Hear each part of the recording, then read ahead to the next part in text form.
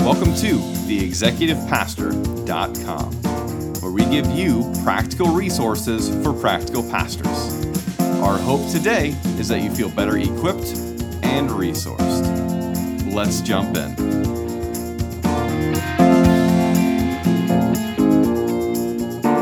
Well, it's that time of year. Some of you love it, some of you hate it. It is time for end of year, yearly planning. It's that time where you get to look back and evaluate on where you've been this past year, as well as you get to look forward. You get to evaluate and dream about what could be for the upcoming year. I actually love it. I enjoy this time of year. I enjoy looking back and seeing where we have been, and I enjoy looking forward to seeing what could be, to dream a little bit. A lot of my job, I'm kind of stuck in the day-to-day, the evaluation phase. And yearly planning is one of the things that allows me to get out of that. It allows me to not just evaluate, but to also look forward and dream and cast some vision, which is exciting for me. So what are you responsible for? As your role in executive pastor, it could look very different depending on how your situation is set up as far as yearly planning. For me specifically, I have a very wide range of what I am responsible for yearly planning, which it's just kind of the nature of my position. I enjoy it quite a bit being the executive pastor of a relatively small church, as well as being the executive pastor of a church plant. It has some unique perspectives and unique challenges that just kind of come along with that. I'm also serving not only as an executive pastor, but I'm one of the elders at our church. So what I do as far as yearly planning is not only in my role as executive pastor, but also serves because of my role as elder. So for me, the big things when I'm talking about yearly planning, budget is, of course, a big part of it. I'm responsible for evaluating our spending, evaluating our accounts, evaluating kind of our year-to-date, as well as looking forward, evaluating, forecasting, really, income for next year, as well as forecasting spending for the upcoming year. And then another big part of what I get to do is looking at our staff and evaluating the things that we've accomplished in the past year. It's important that you write down, by the way, your yearly planning. So whenever it comes to this time next year, you're not just kind of basing it off of what you thought you were going to do, but you have a set, here's what we said we were going to do, and then you can go back and evaluate that. So let's talk about evaluation. Let's talk about yearly planning. Let's talk about vision. I think the first step when we're looking towards yearly planning is to evaluate. It gives us our baseline. It gives us an understanding of what have we been doing, which is extremely important. So whenever you're evaluating, pull up any metrics that you have. So let's take finances. So for an evaluation for yearly planning of finances, we're of course going to pull in all of the numbers. We're going to pull in what givings has been in the past year. We will pull in what spending has been in the past year. What I like to do is do a complete overview of the church. So my budget is not just tied to dollars, but it's tied to people as well. So I'll pull in the attendance numbers. What have we been doing attendance-wise? Are we trending up or are we trending down? And then for me, it's what's that relationship like between attendance and giving? So our giving might be increasing, but our attendance might be increasing as well, which could mean that our people are giving more overall, but on a per capita, per person, they're actually giving less. So that's something to kind of keep in mind for me. So I'm pulling all these numbers in, and I'm creating, of course, I use Excel, and I create this massive spreadsheet of here's what we have done this year, which that's great. I think anytime you're doing yearly planning, the evaluation stage is it's the hard work piece, but I don't think it's the most important piece. It is definitely a requirement, and you've got to do it. But it's not the end all be all of doing yearly planning. Without it, though, it's really tough to step into the next step. As you're doing this evaluation stage, I think it's really important that you pause and say, what would be the perfect metrics for me to have right now? Because we often don't think about the metrics that we're measuring. So for me, it's attendance, it's spending, it's income. So I have these metrics. As you're going through, though, there might be a metric that you wish you had. For instance, maybe you wish you had the attendance specifically in individual classrooms of your children's ministry. Or maybe you wish you had the attendance of your events across the year. I wonder what our attendance was like for that outreach event we did in Easter. Or I wonder what our attendance was like for a seminar or a Sunday school class or whatever it might look like. It's in this evaluation stage usually that I figure out, man, I really wish that I would have done X, Y, or Z. Stop right then, because you're going to be doing yearly planning next year as well. And if you wish you had that metric now, you're probably going to wish you had that same metric in a year to come. So whatever that metric is, I would stop the yearly planning right now and figure out what is my system going to be?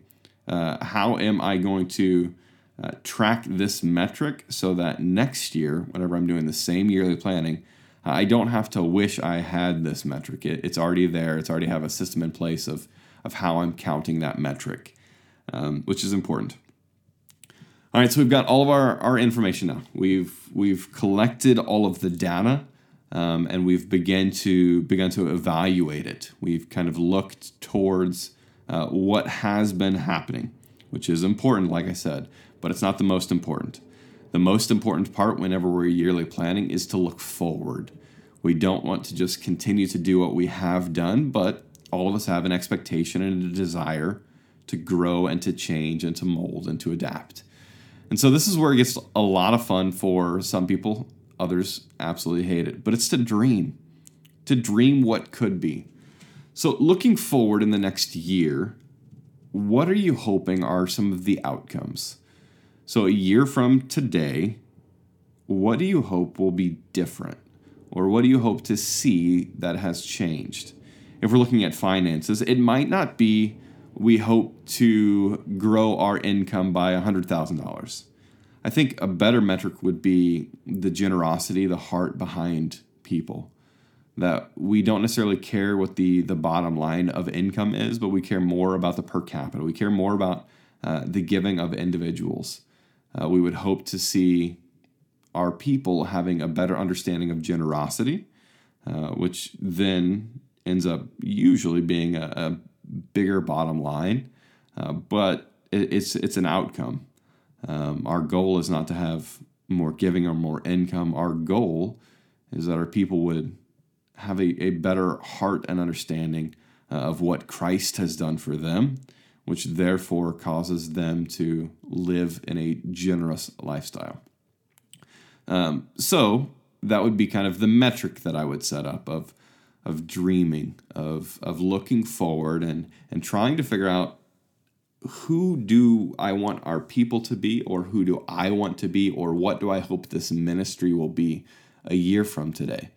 It's one of the few chances that we get to stop and to pause and to survey a year behind and look forward then a year ahead.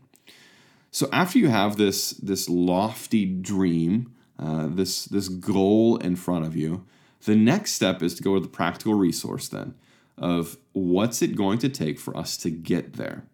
For some people that are really good at creating the goals, and then once it comes to actually figuring out how to do those goals, they're poor at it. I don't know what it's going to take for me to get to goal X, Y, or Z. Others are kind of the opposite of that. They're poor at creating the goal. This is more of me. I'm poor at the dreaming phase, but I'm really good at figuring out what it's going to take to get to that dream.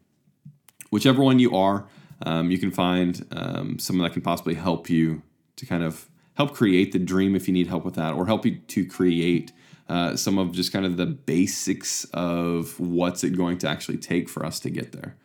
So this is where you then figure it out. So if per capita giving, if giving on an individual basis is my goal for this upcoming year, I want our people to be more generous. Then I'm going to figure out, okay, well, what's that going to look like? Well, we need to talk about generosity. We did a poor job of talking about generosity this past year. Maybe it's we need to make sure we're actually making it easy for people to be generous. We have all of these hoops in the way right now. We have tons of hurdles that people have to jump over that makes it difficult for them to be generous. And I'm not talking just about financial. Let's say we have a goal of our people being generous across all categories, and that includes their serving.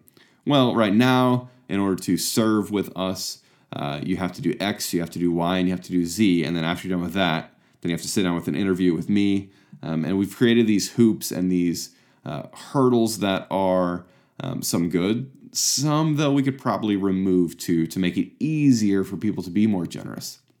And so this is kind of, as we're processing through our yearly goals now, we're trying to figure out what is this going to look like and how can we best accomplish this across the course of a year. You're taking then these objectives and you begin to then kind of backtrack and plan out on either a quarterly basis or a monthly basis what it's going to take for you to get to that dream, that goal that you have for your yearly planning. Yearly planning cannot just simply be the end result. If it's the end result, then you're probably not going to get there. If my end result of next year on a personal basis is I'm going to have the best looking six-pack abs, well, in order for that to happen, I've got to put in the work. I can't just go and say, okay, this time next year, I'm going to have the six-pack abs. I've got to backtrack that. I've got to put in the work of saying, well, in the first month, I'm going to do this. And the second month, I'm going to change my diet. And the third month, I'm going to find a workout partner. And what this does is it then creates kind of the stair steps towards our goals, which makes them first more obtainable, as well as it keeps it at the forefront of our minds. I don't know if you've ever been in the situation where you do yearly planning and you forget what you've planned until it's time to do yearly planning again. And you go back and you say, oh, that's right, I should have been doing this. And so then it hits your yearly planning again, and you say, yes, this year we're going to actually do what we had planned out last year. Well, what often happens whenever you do that is that you forgot what that yearly planning was because you didn't backtrack it well enough. You didn't back schedule it so that it's more obtainable, as well as it's continually at the forefront of your mind. So this is kind of the yearly planning that I follow through. Is the first step, evaluate, and then the second step is to dream. And then the third step for me is to present. So even if this is a personal yearly planning goal for me, I still want to present it to somebody else. There's something just about taking what I have mentally or taking what I have written down and being able to articulate that to somebody else that helps me to clarify it. They always say you learn the best whenever you teach. For me, it's the same whenever it comes to yearly planning. I am the best yearly planner whenever I have to present it or whenever I have to kind of articulate what it is that I'm planning to accomplish in the next year and then how I'm going to get there. So do those three steps. Evaluate it, dream about it, and then share it. It's an important part of yearly planning. How do you yearly plan? I'd love to hear from you. I'd love to hear some comments from you. Feel free to comment back and let me know what it is that you are responsible for planning and how you actually plan. Thanks for listening.